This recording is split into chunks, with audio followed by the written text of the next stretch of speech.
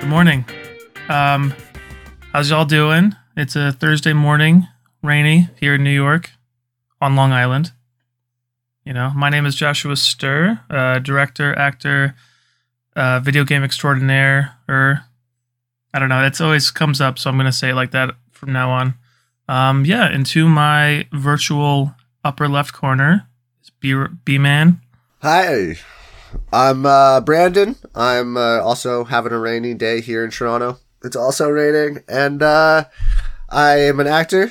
I have an MFA from the Actors Studio with Josh, and here to talk some movies to my virtual right.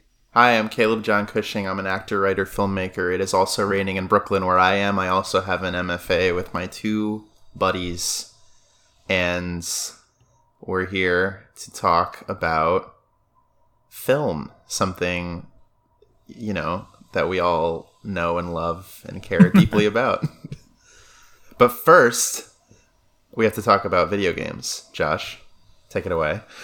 Yes, just to update you guys, I have finished The Last Airbender. Oh my god. Oh, amazing. How good is that show? Thank you. The fact that he went, in my opinion, Super Saiyan at the end was, I've never been so happy with, the tying of the bow at the end. You know what I mean?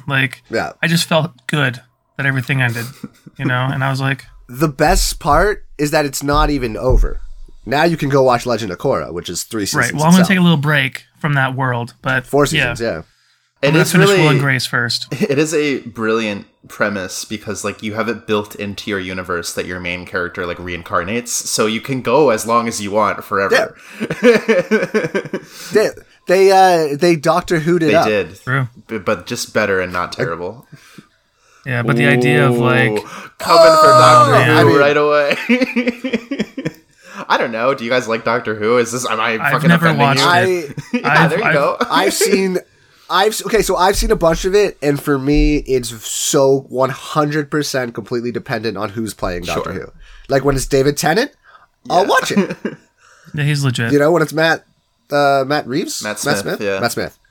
I'll watch it, so it just depends. It is tough that your bad guys are, rolling garbage cans. It's tough. You set it up in the 50s. You can't change it now. Well, why not? It's a hard obstacle to get over. I feel like everybody would be better if, everybody would be kind of okay with it if they redesigned the Daleks or whatever they're called. They made the Daleks some, dope-looking Terminator monsters. shit. That's what they treat it as, but then you look at it and it's just this, it's a tiny little, Disneyland garbage can.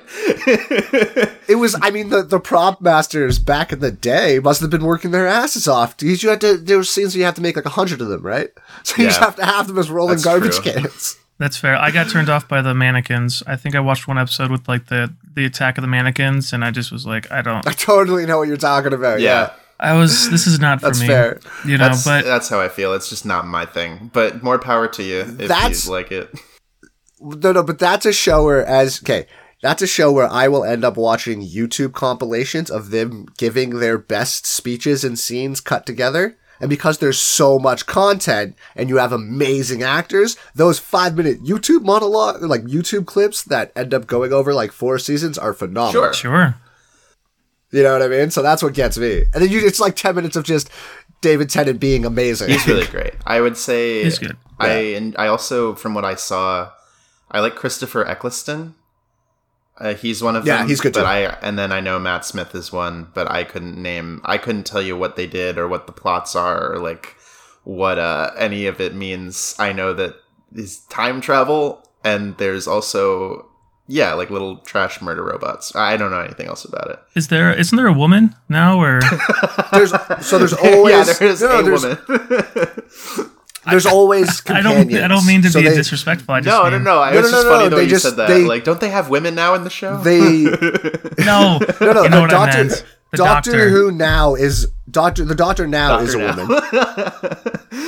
And but other than that, just every season they roll out different actors and actresses as his companions each season. Yeah.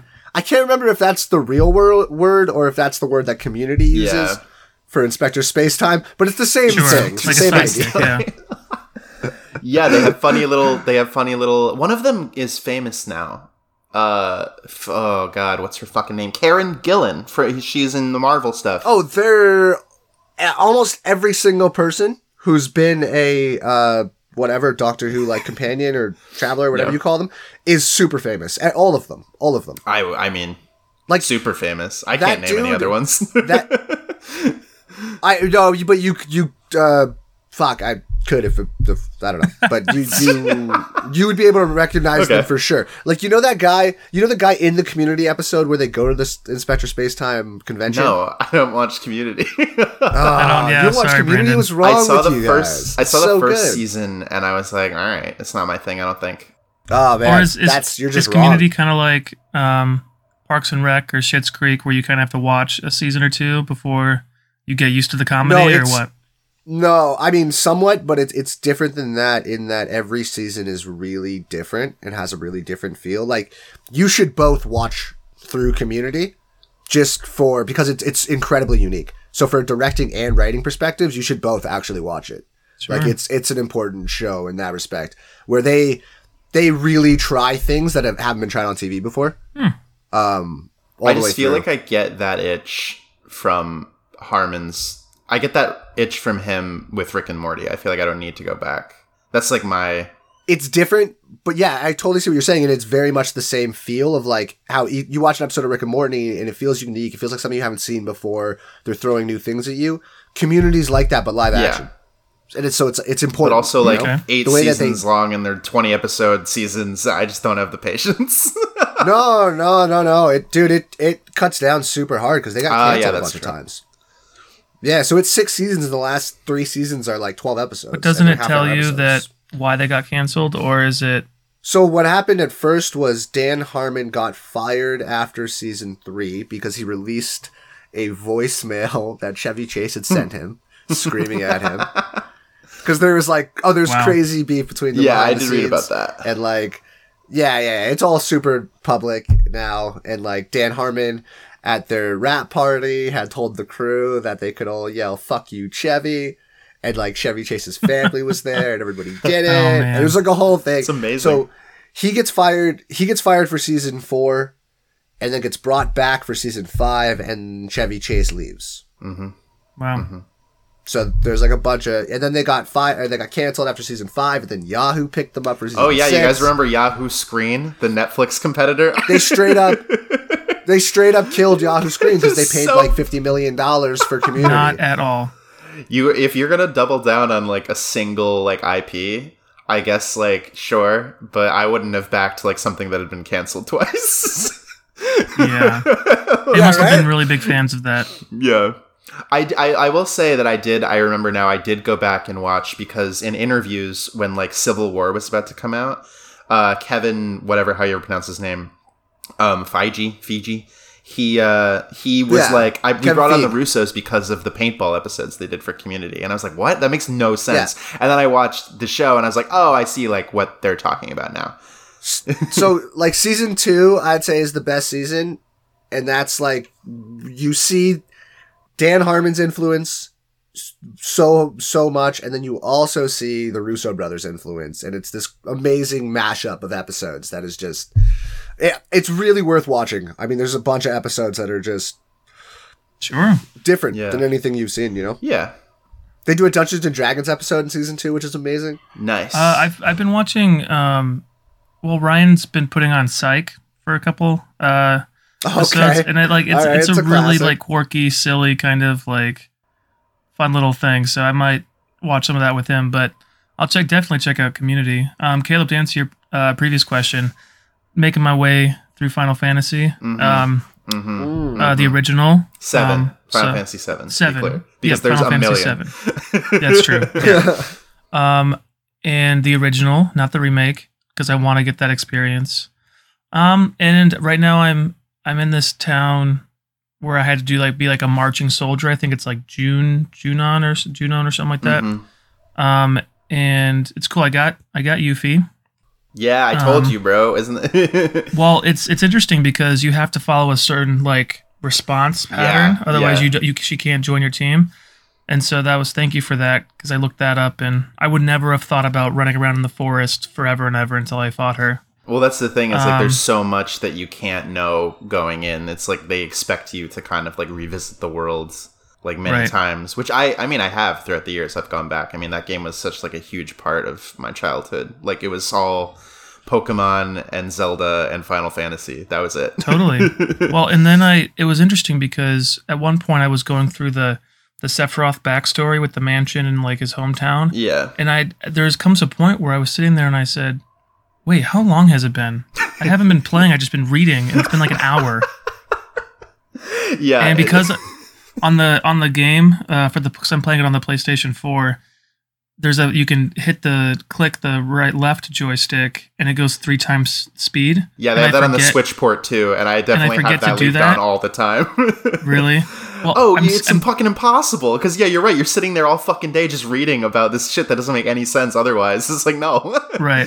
Well, I'm getting for the split screens. I'm doing that, but then I'm trying to do it for if I'm grinding. Mm-hmm. But then I haven't gotten used to the battle system yet, and like thinking ahead because it plays above you as you have to decide on the below, and so while you're making all your moves, everybody's attacking, and then I'm still getting kind of confused and like, for sure, yeah. Oh shit! Like, what do I do?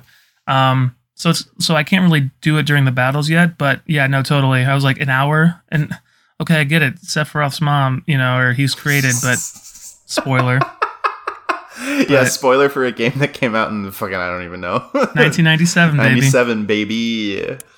23 years ago. Jesus so yeah, there's Christ. That is right. 23 years. God damn.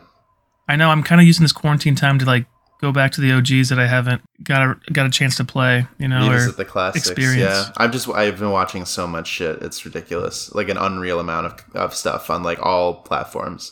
I've really been digging into the South by Southwest stuff now that it's out on Amazon. Yeah. It's definitely doing that this weekend. Anything notable? So there's a bunch of shorts that are like, in varying quality, but I've been focusing on the features. And so far I've seen 2 out of the 7 features. One of them I saw was a 4chan documentary called That Feel When No Girlfriend.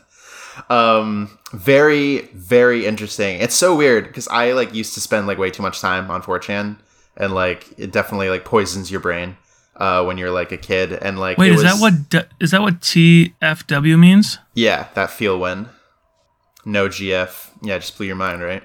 Dude, I can't like for so long. I was like, what the hell does that even mean? The fuck when? Like, I don't know. Like, you old man, you fucking boomer. Oh god, being 30 is rough, boys. Boomer. But no, it was just weird. Okay, It was boomer. like watching an alternate future of like if I had made like 1 or 2 more like bad choices, like my life could have ended up. And it's interesting. It follows like all these people who are kind of trying. They're not normalizing it necessarily, but they're kind of like defending it in a weird way. It's like, no, it's just like a place. Like the internet is like really like misrepresented in the media, which I think is true. But they kind of like gloss over the fact that these like websites kind of weaponize anonymity to like radicalize young men on the internet. And I wish they had found like more of a balance between the 2 perspectives. Sure. Like, how like a documentary like should be. But it's still, I think, worth watching for sure. And then I saw another one that was an anthology. It was a French anthology movie called Selfie, where like every segment is kind of like a more lighthearted Black Mirror episode, where like showing like how like technology kind of like fucks with people's lives. It was cute. I would say that one is cool. If that sounds interesting to you, it's worth checking out. But I've heard that the best ones on that are the ones I haven't seen yet. So, saving the best for last. Is The King of Staten Island, is that a South by Southwest film, or is that already finished? Has that already been through that? Because I keep seeing they're going to put it out on VOD. That's the Pete Davidson one, and Judd Apatow. Yeah, it's directed by. Is it Apatow? I know he produced it, at least if he didn't direct it. I think he did direct it. Somebody big directed that one. So they didn't put everything. They like filmmakers had to like opt in to the Amazon service. No, they had to choose. So like lots of shorts like opted in, and then only like a few features. And the that one is not one of them. So I'm assuming they're looking for another distribution outlet. I mean, it makes sense. It's obviously going to be a bigger movie. Yeah. Anyway. I think it was supposed to go to theaters. Yeah, so. would rip. Speaking of theaters, though, I have some news. Yes, to what's touch on, going on in the if you world? guys are down. So the biggest one for movies and theaters and film right now is that Regal and Cineworlds and AMC have decided that they will not be playing any Universal movies in theaters after all of this because Universal's decided to put their movies out on VOD. So because Trolls World Tour did so damn good, wow, and AMC came out and was like, no, we're going to put our stuff back in theaters after. We're just going to do both. All the theaters were like, fuck you. You cannot do this. You're out. So we'll see how that... It is so amazing to me how... I mean, that's such an awful business decision. Like, how tone deaf can you be? You know? They're going to... I mean, like, I'm all for... Like, I think movie theaters need to die. Like, I'm all for it. Like, so, you know, whatever poor decisions they make to, like, run themselves into the ground faster, like, sure. But that boggles my mind that they don't have somebody on their team being like, no, you fucking idiots. Like, how are you not paying attention? Like, this is the exact opposite of what you need to be doing. Yeah. Universal, like, did what they should do, put movies out. Yeah. Like, what's the problem? And they made more in 3 weeks than the first movie made in its entire theatrical run. Yeah, so it was like when The Interview came out and it crushed. Yeah, well... Yeah, I guess it's different because they almost started. North Korea wasn't like you can't put trolls out. You can't do it. That was Kim Jong-un's last dying wish before he got fucking murked in brain surgery. He was like, you can't put trolls out. Don't let him do it. Hey, that's looking the other way now. It's looking like he's probably okay. I mean, let's be honest. We're not. But like, ever how do gonna know. We're not going to know. Like, they're not going to tell us. We don't know, But what I was reading was that his sister's probably worse, which is not great. The whole family is that's sexist. What are they? What are that's they? not sexist. What are they what saying? That fucking women can't be totalitarian dictators? No, they're saying that they could be better at it. Yeah, I think what Brandon's saying is that she's going to be worse than Kim Jong-un. So. Oh, I thought you meant worse at running the country, but you meant worse as in like a more brutal and terrible. I see. Yeah. No, I mean more. She is. It's gonna be alive. It's gonna be exactly like Avatar. Right. Yeah. She's the Azula IRL. Yeah. Yeah. Straight up. I mean, that's pretty terrible. But you know what was interesting about that is, I went down this rabbit hole of all of these people that defend North Korea. That they're like, America, it's all propaganda and it's a beautiful place and you guys just don't understand the culture. And it's so crazy that, like, I assume that some of it are like bots or whatever, but it's just the brainwashing is so, it's like China, you know, the China apologists. Yeah, it doesn't just so make any sense. That's what the power that you, like, when you control information, that's what you have. You turn people into and you can't, people that can't think for themselves. Yeah, you just can't control it. Yeah. It's really interesting. So I was like on Reddit until like the wee hours of the morning, just reading all this shit. I was like, oh my God, I gotta go to sleep. Yeah, that's what you need to not be doing. No, for sure. Anything other crazy? I know Venom got pushed back to May. Venom. Yeah. Thank you, Caleb. Everything's just getting pushed back. Well, Eminem just has to finish writing the Carnage song, and then they can release it. Well, shut up. Okay. Irfan Khan died 2 days R.I.P. ago, which is very sad. He's, a phenomenal actor. So that is very, very sad. I don't know what he died of. Did it say, is that COVID? He was only like 54, and it seems young. He was 53, super young. And like in great shape. He'd been working a ton. And especially like in the last couple of years, his career was blowing up. I saw him in Slumdog Millionaire. I was like, this guy's fucking great. Slumdog Millionaire, Life of Pi, Jurassic World, Inferno. Oh, jeez. Yeah. He was a big and before Bollywood that, star. he was huge in Bollywood, apparently. Yeah. It says his major breakthrough in Indian cinema was in 2004, where he played Macbeth in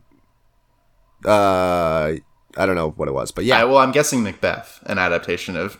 It wasn't... Yeah, some form of... Yeah, I don't know, but... That's interesting. Yeah, I mean, it was... That's been happening is these... I mean, who knows? It could be anything, right? We don't know what his health was like True. But it could be Corona. It could be lots of things. It's fucking sad for sure. Yeah, it's very, very upsetting. Well, unfortunate. If that's all, I would love to get into the movie for this episode. Josh, what movie did you suggest for us to watch? Oh, funny you should ask, Caleb. I suggested Moonlight, Academy Award-winning movie from 4 years ago? 5 years? It was 2015 or 16? 2016. Oh my god. Isn't that crazy? Yep, that's 4 years ago. That's crazy.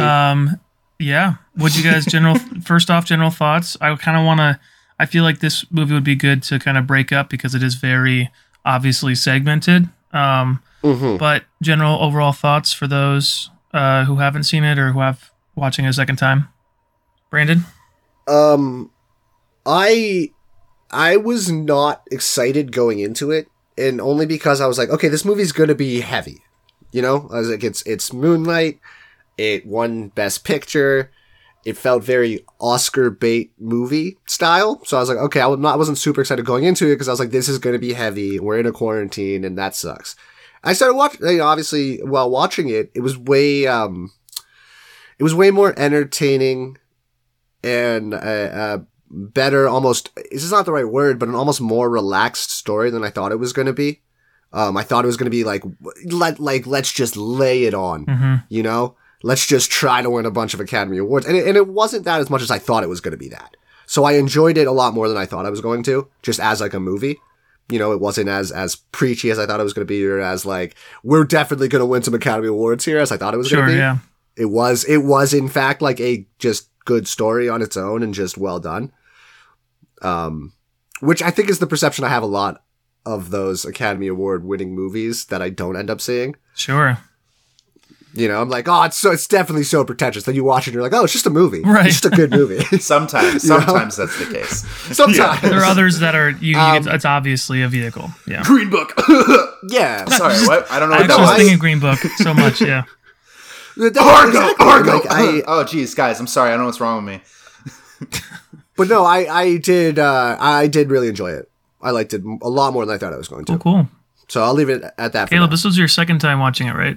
Or yeah, second I first saw it in theaters before, like, when it, you know, obviously before it had any of that awards buzz or anything. This is like a really, I mean, it's A24 independent film, like adapted from a play. It's a very like subtle, small movie.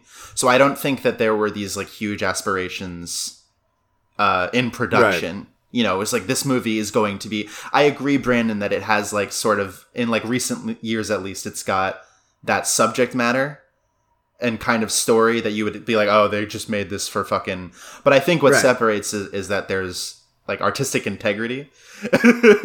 Well, and I agree with you. Like that's what I realized when watching it. I was like, oh, never mind. This started off as something where they were just trying to make this story, and it resonated with lots of people. Yeah, right. Totally. Yeah. I definitely really, really like it.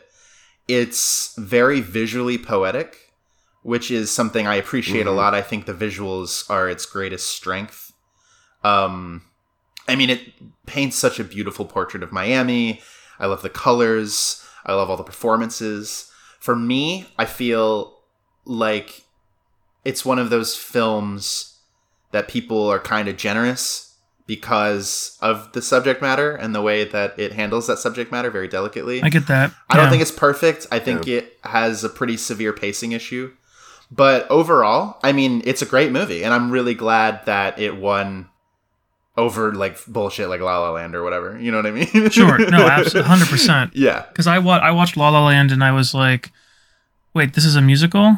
You know what I mean? And it's just, there were some good moments in that movie, but for me, for Moonlight, this was my first time watching it. And I did actually get to watch it a second time, which is awesome because I have 8 pages of notes that we don't have to get to all of them, but you know, it is nice to be able to watch the movie twice to actually just take the notes and experience it the first time. I was kind of like Brandon because like everybody was talking about this movie, you know, in the community, in the gay community, in the black community. Everyone's like, oh, you must see this, and I just never got around to it. And I don't know why, I just was never in my peripheral, right? I just never quite sat down and watched it. And I was surprised at how well of a balance, because it's very easy for it to just be a gay movie, you know, or the Black Experience movie, or like whatever. And it's both, and I think it's a well intertwined web of, you know, I almost wanted it to be a little more gay, you know, but I understand why it's, you know, we'll talk about the ending obviously, but you know, it's the subtleties, right? It's the saying the words. It gets brought up a lot, you know, not having the words to say what you feel, and so trying to navigate that. And I felt that was very powerful. So yeah, no, I loved it. Yeah, I would agree with that. I think it's tough for me because so much of the film is about what you're unable to say, what's not being said, and you have to rely on the visuals. And I think all of that works. I just feel like it doesn't work for the whole 2 hours. Sure. You know what I mean? I feel like there comes a point where you just want them to talk, just say something, you know? It's stretched out like really long. I think it kind of overstays its welcome a little bit. Yeah, but I agree with that, but I also found that just splitting it up like they did into 3 acts with 3 completely different actors playing the character, that helped break up the pacing for me a lot, right? Because you get to the end of one act and you're like, oh, okay. So now we're on to, you know what, just breaking it up like that helped the pacing. Yeah. I think each individual section is great. But and I don't know if I'm fucking up the way that you wanted to kind of talk about it, Josh. But no, I mean, we can do broad strokes and then I can go in. It felt like instead of set up, narrative, conclusion, it felt like set up, conclusion. Like the first 2 segments to me felt like it was building to something, and then the third act was the dismount, and we never actually got the thing. Like that period of life that we miss from teenager to adulthood, I felt that's the story, and we're just getting the build up and conclusion of that story. And I think that's fine, and I'm not saying that's not, you know, that doesn't work in and of itself as an idea. I just feel underwhelmed, especially this time when I watched it. I don't know if I'm making sense. No, well, that's definitely something to touch base on, because if you think about it, you know, the third part. Just to describe, so the movie breaks itself up into 3 parts. The first part being Little, when he was a kid, about, what do you say, like 10 years old or so? Like 12. Yeah, like 10 that. to 12, I think. 10 to 12. Probably about right. The second chapter is Sharon, which is him, same character, but in high school. And the third chapter is Black, which is him as an adult. Mm-hmm. And also, go ahead. Sorry, I found it very interesting that it was equally as split up to the people that he was around. You know? Like the first act is all about Mahershala Ali. The second act is all about his mom, and then the third act comes back around and bookmarks it with his friend again. Right, and but everybody he's in contact with does show up or is referenced in each part, which is good. Which is good continuity. Like you get a follow. You know, at one point I did think that the adult Kevin, which is his childhood best friend or friend, lover. We'll get into that. Spoilers. I thought maybe it was the bully. The bully. But that was confusion, and when I watched it the second time, it was very clear to me, and I was like, oh, I don't know why I thought of that. The three very distinct parts, and I kind of just want to touch base on some of the stuff I loved from the first part, if that's okay for you guys to kind of go through, and then if you guys want to interject and conversation goes elsewhere, that's totally fine. What I loved about, I guess just the overall shots of the movie, there's a lot of close-ups, right? There are a lot of very focused on the face, on the eyes. You know, I think towards the end I was really looking at the eyes. I'm like, oh, okay, they're it's almost dreamlike, kind of like suspended, daydreamy, you know, it's these moments, right? And my favorite shot, I love when they start this off, you know, because it takes place a little bit in like, not the slums of Miami, but the lower class, working class or whatever kind of projects, and it's the first shot of Juan, played by Brandon. You said Ali. Yes, comes out. He's checking up on the spot, you know, and the camera just does a circle around it just never stops circling the actors and stuff. And I thought that was a really cool kind of, involvement with the camera and with the actors and just the non-stop, scene until he left. They did that circling again in the second act with the fight. And it was a really, really cool shot. It was almost the same shot, but it was when that bully with the long hair is walking the circle, trying to get the other guy to punch him in the face. They do the same thing where they follow him in the circle, and it's this spinning, which is like, it's just a beautiful, beautiful shot. But they do a lot of those continuous kind of, encapsulating the actors, which I really thought. But if you noticed the juxtaposition of the classical music over kind of his world, which is, he's a very quiet child, hardly speaks.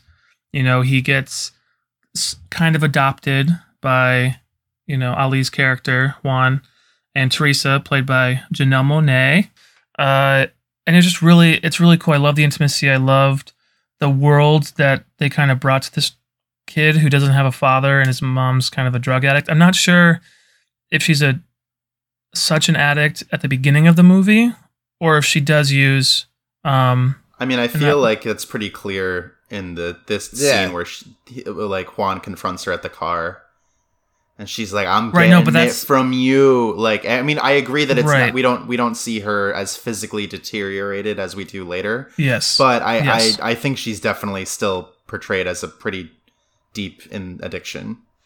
Well, because I felt like she's more motherly at the beginning, with the don't watch TV, you got to read, I just worry about you. Yeah, but then think about immediately after that. He brings him back again, and she like rips him inside, goes and grabs all of her drug shit, runs in the other room, Right. And like you see her smoking in that car. That's why he comes up, because he's like, "Oh no, I'm definitely." I didn't say she wasn't an addict, but I just didn't know if like how dependent she was, because in the second act and the third act. Well, the third act, she's in rehab or a halfway house. Yeah. The second act, she's like unemployed. She's, very far in the... Jones. I think that's more because I think the entire film is kind of framed through Chiron's perspective. So when he's a kid, he doesn't really like understand what's happening. And the way that he views the world is very, not innocent because he is dealing through lots of stuff, but he doesn't have that information. And that's why it's so heartbreaking, in my opinion, one of the best scenes in the movie. And I think the scene that got Mahershala the award was when he's like, "Do you sell drugs? And do you sell drugs to my mom?" Like, all that stuff. And then it's like, okay, now he's a teenager and this is his worldview now. Well, all right. Can we talk about that for a minute? Yeah. Because it did trip me out that Mahershala Ali was only in the movie for 15 minutes. Well, he was best supporting or whatever it was. I know, and he was amazing, but it's just like, I was like, "You're done?" Well, I was a little confused because I did have the question of like, what happened to him, right? And the only reference the movie makes was when he comes, the second part in the second act, Chiron... When he goes back to Teresa's place. When he goes back to, Teresa's place, but then when he comes back home, after his mom says to get, find someplace to stay, she's like, "How is she? I haven't seen her since the funeral." Yeah, and I'm like, died. Okay, interesting. He died. We don't know. It isn't really explained how or why or whatever. No. But all we know is that it's another father figure that, he had, which is like, I think is a very touching thing for him to be a drug dealer or a seller. He doesn't actually deal with the drugs. He just does the money handling, and to like have him and Teresa, I loved them talking to Little or Chiron, and he was asking the questions, because I have this it's like this dichotomy of being a father figure and like somebody who opens up conversation, right? Like they're not trying to say like, "I'm your dad," whatever, but they see this kid in need who doesn't really talk, and he asks, "What is a faggot?" And Ali, Mr. Ali was like, you can be gay, but don't let anybody call you a faggot. It's like, he's honest enough to tell the kid the truth, even though, Teresa's like, on one of the things, he's like, she's like, "Don't do it." And then, but actually being able to foster, like when he's like, the kid asks, "Am I a faggot?" And they foster that kind of, you'll know when you don't have to decide now, you're too young type of, mentality. I feel I really like appreciated the first part that. is all just about informing his worldview. and it's all, and that's what I mean when I say it's the setup. You know, you're introduced to all of the key characters in his life. You kind of get a sense of the type of person he is and doesn't want to be and wants to become ultimately. And then all of the struggles that are kind of going to afflict him throughout his growth as a person. Right. And I think all of that's done pretty successfully, and it's only 20 minutes, maybe up to a half hour. Yeah. And it's all visually, it's all aesthetic, very poetic.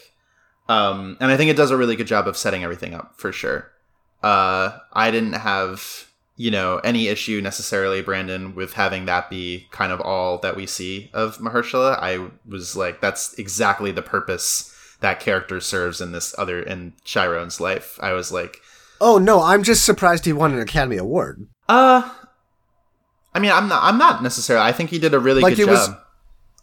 I think he did an amazing job. I just don't think about it like that, Yeah, true. Well, like, because even like, let's say, like, I don't know, who won Best Supporting Actor last year? Mahershala Ali. For Green Book, right? Yes, but there's a movie that he's in the entire time. That's all I'm saying. It tripped me out. Yeah. It felt very Anthony Hopkins in Hannibal. Like, oh shit, you won for being on screen for 10 minutes? That's amazing. That's all you need. I think like, didn't quality over quantity, baby. Anne Hathaway won for Les Mis, and she was on for the song. Yeah, but Josh, she's cried, and so that's true. Hey, so did Mahershala Ali. But he had like one thug tear. You know what I mean? Like, Anne fair. Hathaway ugly cried as her head was getting shaved, and Tom Hooper was like, fucking sing for me. Did any of the kids get nominated? I don't think so. I think it was just, in my opinion, I thought Naomi Harris should have been nominated as the mother. Who? The mother, yeah. She was amazing. Naomi, oh my god. I think I liked what's her name better though? Janelle Monáe. Janelle? I mean, I liked her as a character better for sure, but I thought that portrayal of not just a drug addict, but like everything, like a single mom, like struggling to raise a son that you don't understand and also maybe didn't necessarily want. And just like that desperation of her in the second part, just like, give me the money, give me the fucking money. I need to like calm down, I need to relax. Yeah. And then the third part of her kind of being in the process of healing. I thought all of that journey for her was so, it was incredible. Even the argument, like the whole, what Brandon brought up, like the, you sell me the drugs, you're going to raise my son, you're a drug dealer, you're not a piece of you're a piece of shit. She's like, how dare you, tell me how to raise my son, or like say that I'm bad or whatever. And that's what I thought was great. It's in the second part in high school, she uses the excuse that, I'm your blood, I'm your mom, you owe me, tell Teresa that, you're my son. And it brings up that issue of being motherly and being a mother. I think they are different. Like, you can have someone who's nurturing and who actually should be like, is acting as the mother. That's not your mom, that a kid needs to have. And totally. It's so, having that adopted family type of stuff to help raise, Chiron versus his reality. And I just loved the duality of that. I love, real quick, as a kid, you notice that like he's quiet, he obviously gets bullied and stuff like that. But in the dance class, I thought it was a cool little moment of living his life, him just living his best life. And I was like, So yeah, that was cool. And then the bathroom when they're all looking at each other's dicks. Right. Boys will be boys, just boys will be boys. That's the locker room talk that they were talking about. Yeah. I don't know. The first part, I don't know what else really to say about it. It's all just the setup for the rest of it. It's a big setup, and then you go into high school part 2, and my biggest issue with the second part, and I know this episode might be a little more systematic, but is the motivation, or the motivation of Tyrone, the bully, and like why, was he part of? That's why I thought the bully was maybe his friend at the beginning, or part of that group that was playing Smear the Queer. Which, by the way, I thought of the second time I was watching. I was like, this is totally Smear the Queer. And then Wait, yeah, can you explain that? Because I didn't know what the hell was going on there. I was like, you guys just aren't playing football? What's happening? Smear the Queer is like you get a football or you get a ball, and then whoever has it, you have to run and tackle them, right? And what's interesting is that it's rugby tackle or whatever, and then you like cough it up, and the next person has to run away from people, and they like have to take the ball away or whatever. Mm-hmm. But I didn't actually quite realize how bad the name was until I said it out loud. I'm like, oh, it's Smear the Queer, and I'm like, oh, yeah, I was guilty of playing that as a kid. But it's such I've never heard of that before. Yeah, I've never heard of that before. That might be a Canada thing, but like I had no idea. I was like, okay, so you guys are just playing like let's fight for the ball. That's fine, right? But I was like, what? I don't understand I guess without realizing that moment felt lazy to me because I was like, wouldn't you just have them playing football or something? That makes way more sense. Yeah, I always just assumed it was just kids like playing a game. Well, they are, and it's called Smear the Queer. So no, I'm just saying I didn't like bother. I totally see what you're saying. In my head though, I was like, you could have just told them to kick the ball and had them playing soccer. I was like, what's going on here? So that makes way more sense, Josh. And then why he didn't want to pick up the ball. Yeah. All of that didn't make any sense to me. I was like, why are you having a moment here? You're just playing with your friends. Now I understand. But I think it was also a vehicle to show them how much of an outsider he is, or how he is a little different than the group. 100% that's the intention. Yeah, I mean, the whole movie is about being othered and like being unable to fit into these labels that like you're supposed to, or society like puts onto you, and what you do to kind of like craft your own identity under the weight of these expectations. Like 1,000%, like through the whole thing. It's for me. That's what I got out of it. I didn't have the problem with the bullies' motivations because people are just bullies. Assholes, yeah. Like, they exist. And I think that knowing that kind of Chiron has this, like, he's perceived by others as weaker and, like, an easy target and as somebody who doesn't fight back. And there's already this huge note throughout the film of masculinity or hyper-masculinity and how that kind of comes from imposing yourself onto others in direct competition. Right. I just immediately understood, like, oh, that's exactly like what this character is. And he was, until Chiron decided to stand up for himself and fight back and become the next iteration of his character. Oh, definitely. What I found great was, well, we can talk about the intimacy later. I feel that the bully situation and the hypermasculinity, the bullies always travel in groups, and I always hate that. And I know that the mentality behind it is because ultimately they are scared, or they probably aren't as tough as they make it out to be. Especially Tyrone, you can kind of tell he's all vibrato. It's like Terrell, by the way. I'm sorry. It's just Terrell. It's not Tyrone. It's not Tyrone. It's Chiron is the main character, and then there's Kevin, Chiron, and then Terrell. Here. But Josh, I agree with you. Like, I kept watching that, and I expected something to come around with that character. Oh, my bad. Yeah, no, I definitely wrote it down wrong. That's sorry. I wrote it down as Tyrone.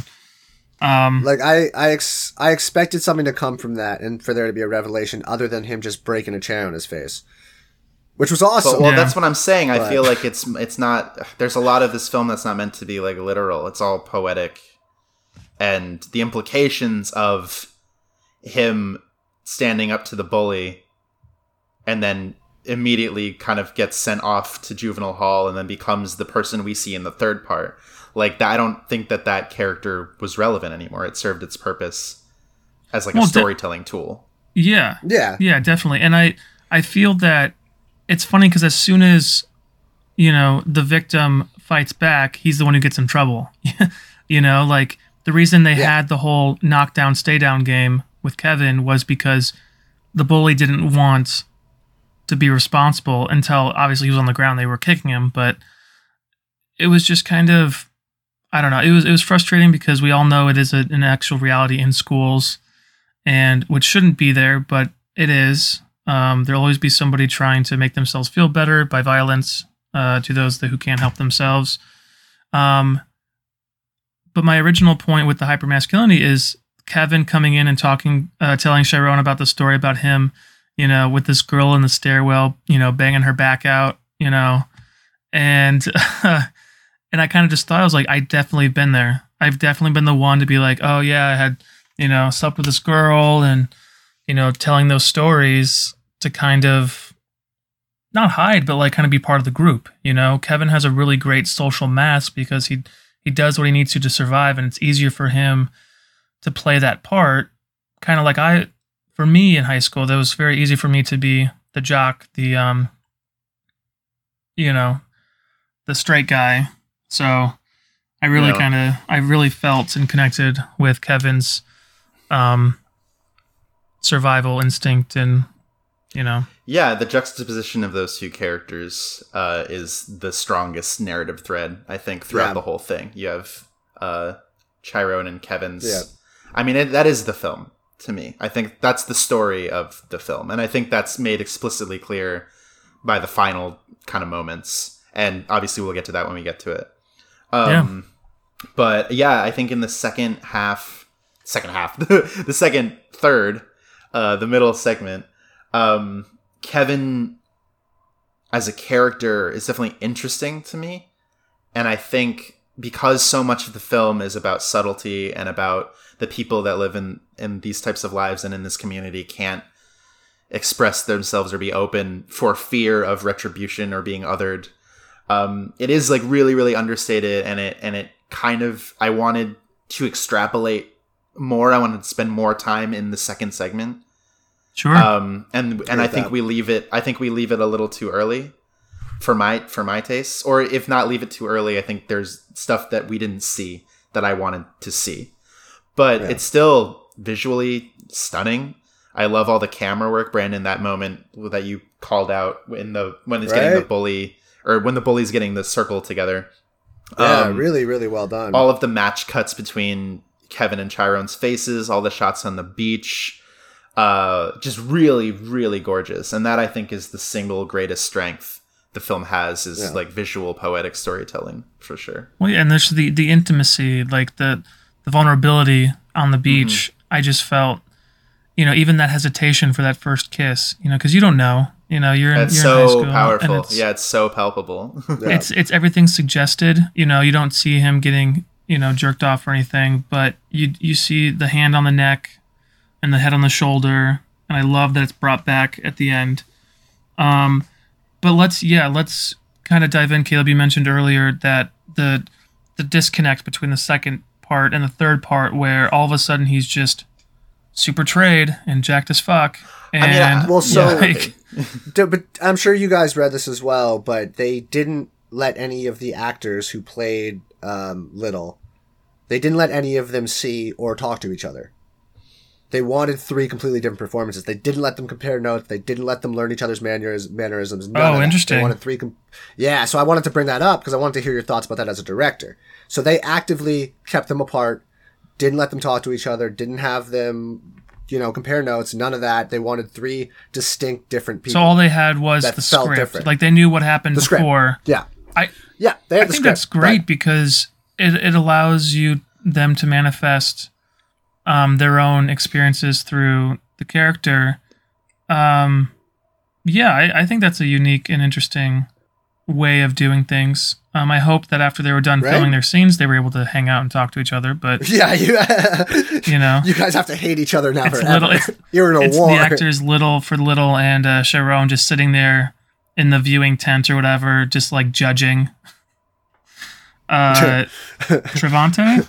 I wrote his name. Trevante Rhodes, yeah. Trevante Rhodes, yeah. Who could play 50 Cent, by the way? Yes! Oh my God! I wasn't going to say that because I didn't want to sound racist, but 100%. No, I don't think it's racist. I think if you put 2 pictures together, you're like... When he's got the fronts in and he's like in the low jack car, I'm definitely like, oh yeah. 100%. 50 Cent vibes. He's all jacked. He's got that same kind of body type as 50 Cent too. Yeah. Like he's very, very jacked. He was really good. I when he drops that line on his mom where he's like, I hate you, and it's super vulnerable and it just comes out, I thought that was the best delivered line in the movie. Oh yeah, that whole scene with them sitting there at the rehab center. Well, and then just the apology from the mom, I'm just like, I was a mess. So good. Did you notice that the third part started, it's like it went from classical in the first part. The second part I don't really quite note. There were some scores, like music and stuff. But not as much. There's a lot of like ambient noises, like from the scene or from the environment and stuff like that. And then the third part's like opens up with like this hip hop heavy, this world that he has. I think is interesting because Caleb, you mentioned that, the thing happens with the chair where he gets the bully back, but then he gets arrested and sent off to, or he moves to Atlanta, where he says he just builds himself back up, Yeah. Yeah, they said that, but they put him on the block. Well, yeah, he was in juvenile hall, and then when he got out of juvenile hall, he kind of got set up with that job and then kind of rose up. Yeah. Well, the music is interesting because I think there's a difference in the film between the score and then the diegetic music, because the very first shot of Mahershala Ali's character, like he's listening to the same like chopped and screwed hip hop stuff in the car that Black ends up listening to in the end. So that's definitely like a through line throughout the whole thing. But yeah, as far as the score goes, but the score too by the end, when he and Kevin get back together, that's still there. I think the music was used pretty much appropriately. Definitely, I thought it was great. Well, I loved the straight mirroring of Mahershala's. I'm sorry if I murdered that. Mr. Ali's character to Black at the end, like with the crown in the car, with the type of car, with the jewelry, with the the fronts and stuff, and just that demeanor. The demeanor, the way he holds himself, he is very strong and like a powerful personality, but he doesn't say anything until he gets ready for his date with Kevin, which I thought was really cute. When he comes down. Before we get too far into that stuff, I just wanted to touch back on your point about having the three actors not kind of communicate. And I understand thematically why that is important and would be good, because you want them to feel like very distinct people, because they are different people. I mean, that's the whole reason they're in the script. They're written as three different characters. Like they have completely transformed in their snapshots of this one life. I think the trade-off is that there isn't any cohesion because of it. Like visually, we're told how it kind of is cohesive, but I feel like there isn't performance-wise. I don't know if it's possible to have both, but I think that it would have been better for me if I was able to track it, because there really isn't that much to the character. You know what I mean? It's all based off of how being the other quiet people, and not really talkative. Well, and that's the problem, or not the problem. There's an issue. If they're not telling you, we're not going to know. The issue with the character is that he doesn't have any defining characteristic traits except for his pain, and that makes it a very difficult movie to sit through emotionally for me, because he doesn't have any personality traits other than his oppression and the way that other characters treat him. Like, who is he? I don't know this person, because it's three different people. And that's, to me, I wrestle with it because it is such a visual, poetic statement artistically. And I think they succeeded in their intention. But for me, it leaves me, I think, wanting more. Okay, I don't know. I totally understand what you're saying, but as I think about it, I think his defining characteristic is his growth, right? Is that from the first story to the second story, he goes from being a kid who's getting bullied and doesn't want to fight back to learning to fight back. And by the end of the second story, he's accomplished that. And that turns him into the guy of the third story, right? That's the story for sure. But that's his character. That's his character's story. That's where his character's going. So his character is defined by the third story, his character is defined by his ability to fight back. That's why we see him change, But I think the somber tone of everything is because he is still struggling under the systemic oppression that he faces, both as a black man, as a gay man. Definitely. I'm not saying it's bad, and I'm not saying that we have to agree. No. But I don't know anything about this person because he hasn't. Because the movie is him struggling to find an identity, he doesn't have one. And that's what I'm saying. Well, yeah, I mean, it's Kevin at the end saying, who are you? Mm-hmm. He's like, I don't know. I'm sitting in the audience like, I don't know either. And I would have loved to be able to connect to you. But that's, I think, the bigger issue is that, and the elephant in the room, is that none of us have these experiences. And I think it resonates a lot more with people who kind of do identify with these struggles. Yeah. Well, obviously, Josh, I assume, has had closer experiences than we have, but at the same time, like I think there's stuff that everybody can pull. Like I obviously with the bullying stuff that resonated very much for me, you know, and the fighting back and all of that. Yeah, no, there's bits and pieces, and you can definitely like empathize, you know, as a human being. But for me, like when I read the reviews and I read like those essays in that screenplay book that I bought, and kind of the cultural importance and significance of this film, you know, I don't think it's wrong to say that we're all missing pieces of that. For sure. Did you find anything like because you have a book that's the screenplay with some interviews and speeches in it. Was there anything interesting in that, or that kind of helped shape your view of the movie again, or is it just... it helped me appreciate it as a piece of art made by and for an oppressed group of people, for sure. Like you know, it's got so the book I'm talking about is the A24 screenplay book, and so it's got the entire screenplay. It's got a foreword by Frank Ocean, which is really beautiful.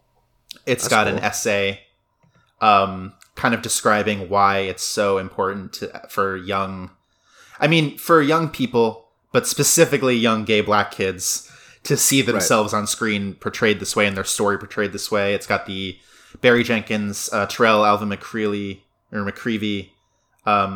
their acceptance speeches for Best Original Screenplay, Mahershala's acceptance speech for Best Supporting Actor, and then the speech that the producers were going to give if the Academy hadn't fucked up so bad in giving out the award.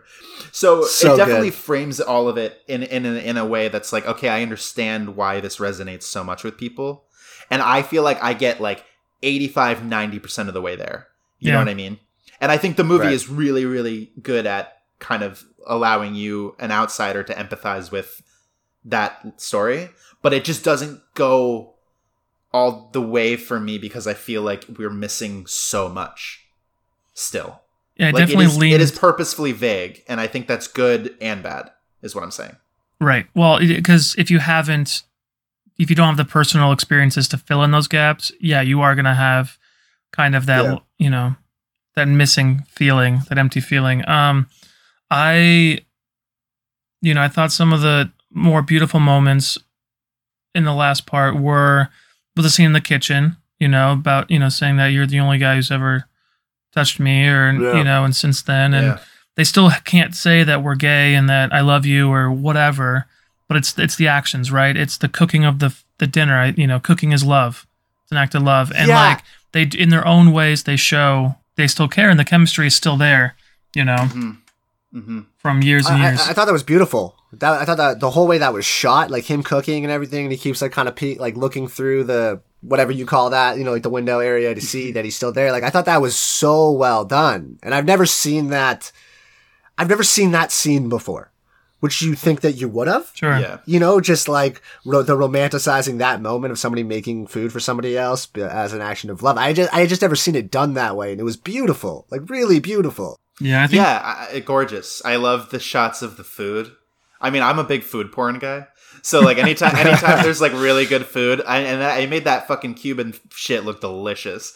Dude, I'm so hungry afterwards. Oh, I want to go to Miami now. He's like, you fucking Cuban now? now? He's like, in the kitchen, papi. And I was like, yeah, like it's great. They're great. I think the adults did probably the best job for sure. Yeah. And I agree. Like each one is an amazing short film. I just wish all together it had a bigger, you know? Sure. That's just me. I recognized both those guys as the adults. Have they? What else have they been in? I recognize them both. So Trevante Rhodes, that was like his, like pretty much his like big break. Big break. He was just in The Predator. Okay, but it's a huge movie. Yeah, I mean it's not great, but it's definitely a huge for his career for sure. And then I'm gonna fucking mess it up. It's Andre Howard or Holland. Andre Holland. He's in a bunch of shit. A bunch of shit, right? He was in Selma. Yeah. He was in the Jackie Robinson movie. He was in that High Flying Bird movie on Netflix. So he's like doing great. Yeah, he's High Flying Bird. Yeah, it's about the basketball lockout. I think you would think it was actually really interesting. Oh, I know what you're talking about. Yeah, he's like the main character in that. Well, let's talk about. I kind of want to get into, because we're tailing the end of our time. But so Barry Jenkins, right, writer director of the piece, did If Beale Street Could Talk, another Academy Award winning movie or nominated. Okay. I think it was nominated a couple years ago. Yeah, I don't know if it actually was for Best Picture. I think for screenplay. For screenplay. It was nominated for some stuff, for screenplay. Sure. And I think the actress got nominated. And, I mean, I guess, Caleb, you can kind of chime in on this, but what also interested me was the vernacular and the way it's written, like the characters speak. I don't know how much of that was like kind of improv with the culture and the actors and stuff like that, or how much was actually written on paper. But it was pretty interesting. Directly lifted from the page, which I found Really? impressive. And that's so Barry really Jenkins, impressive because it's very like urban, Miami. You know what I mean? Like, well, I mean, Barry Jenkins and the co-writer, Terrell Alvin McCraney. Sorry, my phone's all fucked up. My phone screen. The McCraney guy is the one who it was like his play. Like he's a playwright first and foremost. Oh, okay. And they adapted it from that together, and I think you can really tell that it's from theater or like not necessarily started out as film. Until you had said that earlier in the podcast, I didn't realize it, but once you said that, I was like, oh, yeah, all right. Yeah, that's super, okay, all right. But they both come from that world. They both come from Miami and like living and have had these experiences. So I think like for sure it all comes from the page and that all feels very authentic. And then the actors also deserve credit for helping to make it feel that way too. Because exactly. they could have like totally fucked it up, but they did really, really good jobs. Yeah.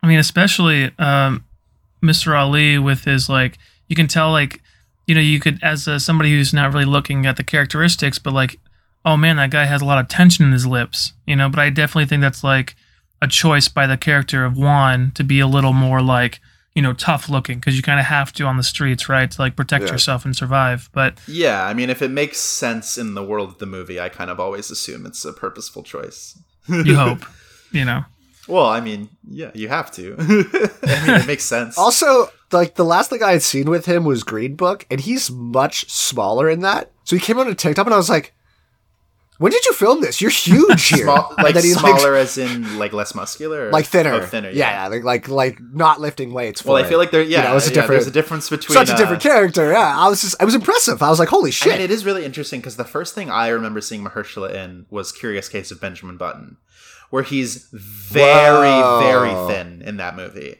Yeah, and then you see something like this, and he's a completely different guy, which is good. He's supposed to transform, Well, and then, I mean, now he's going to be Blade, which makes way more sense after seeing this. Okay. Oh, that's awesome. Oh, shit. All right. Oh, yeah, he's going to be the best. Every time I think I'm, like, done with the MCU, they, like, announce something, and I'm like, fuck, yeah, you know how to pull me right back in. Oh, I know, God. It's the worst.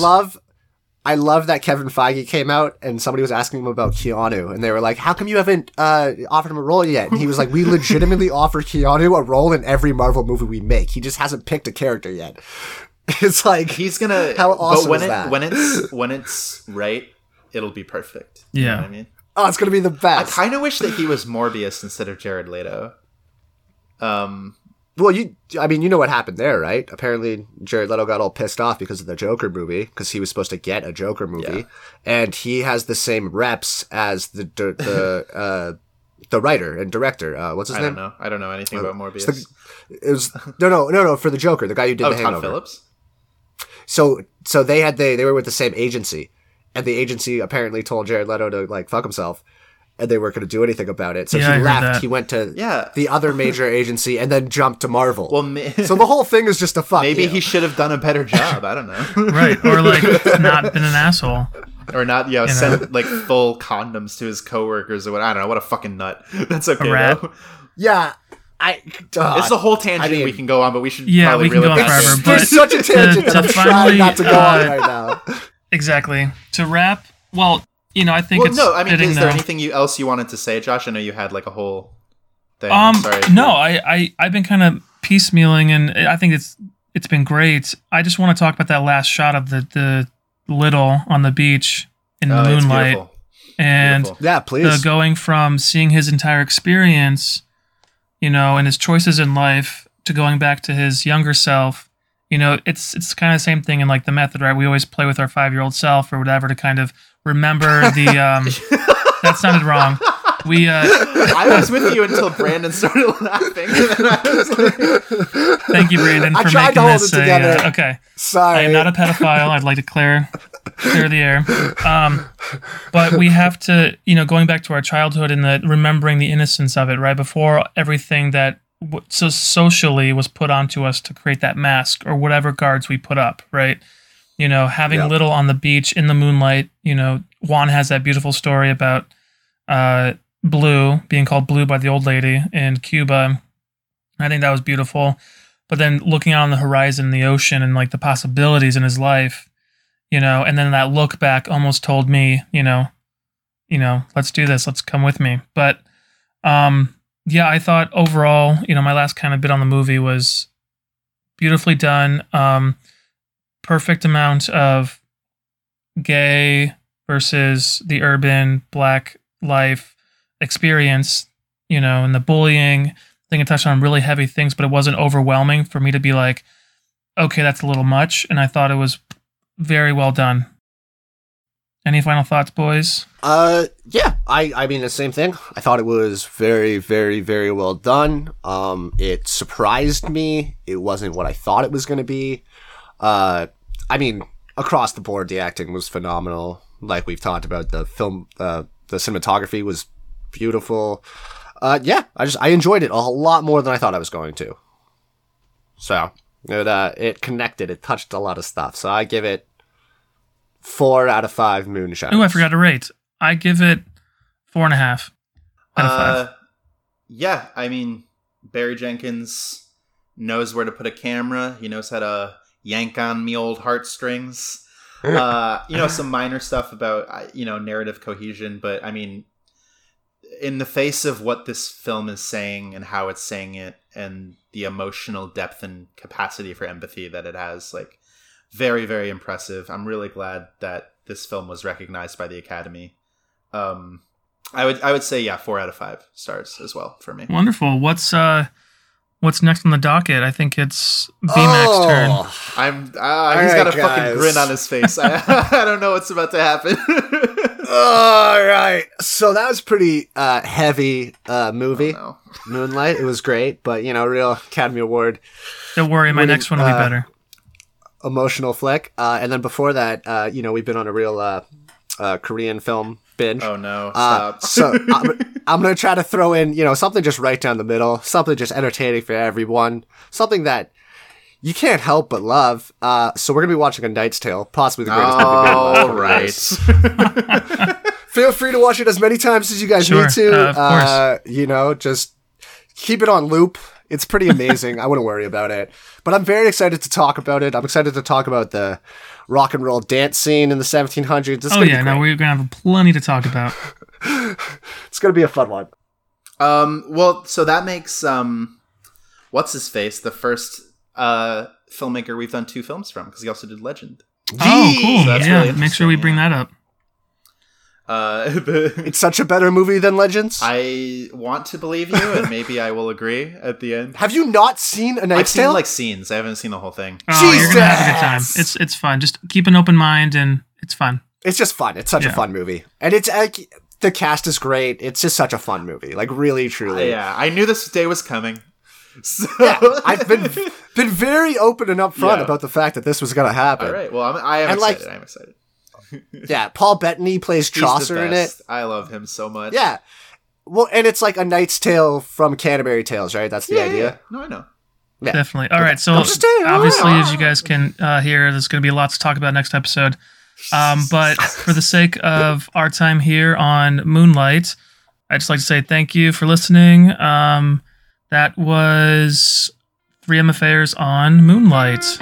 Bye-bye. Have a good one, boys. Till next time. Fuck yeah!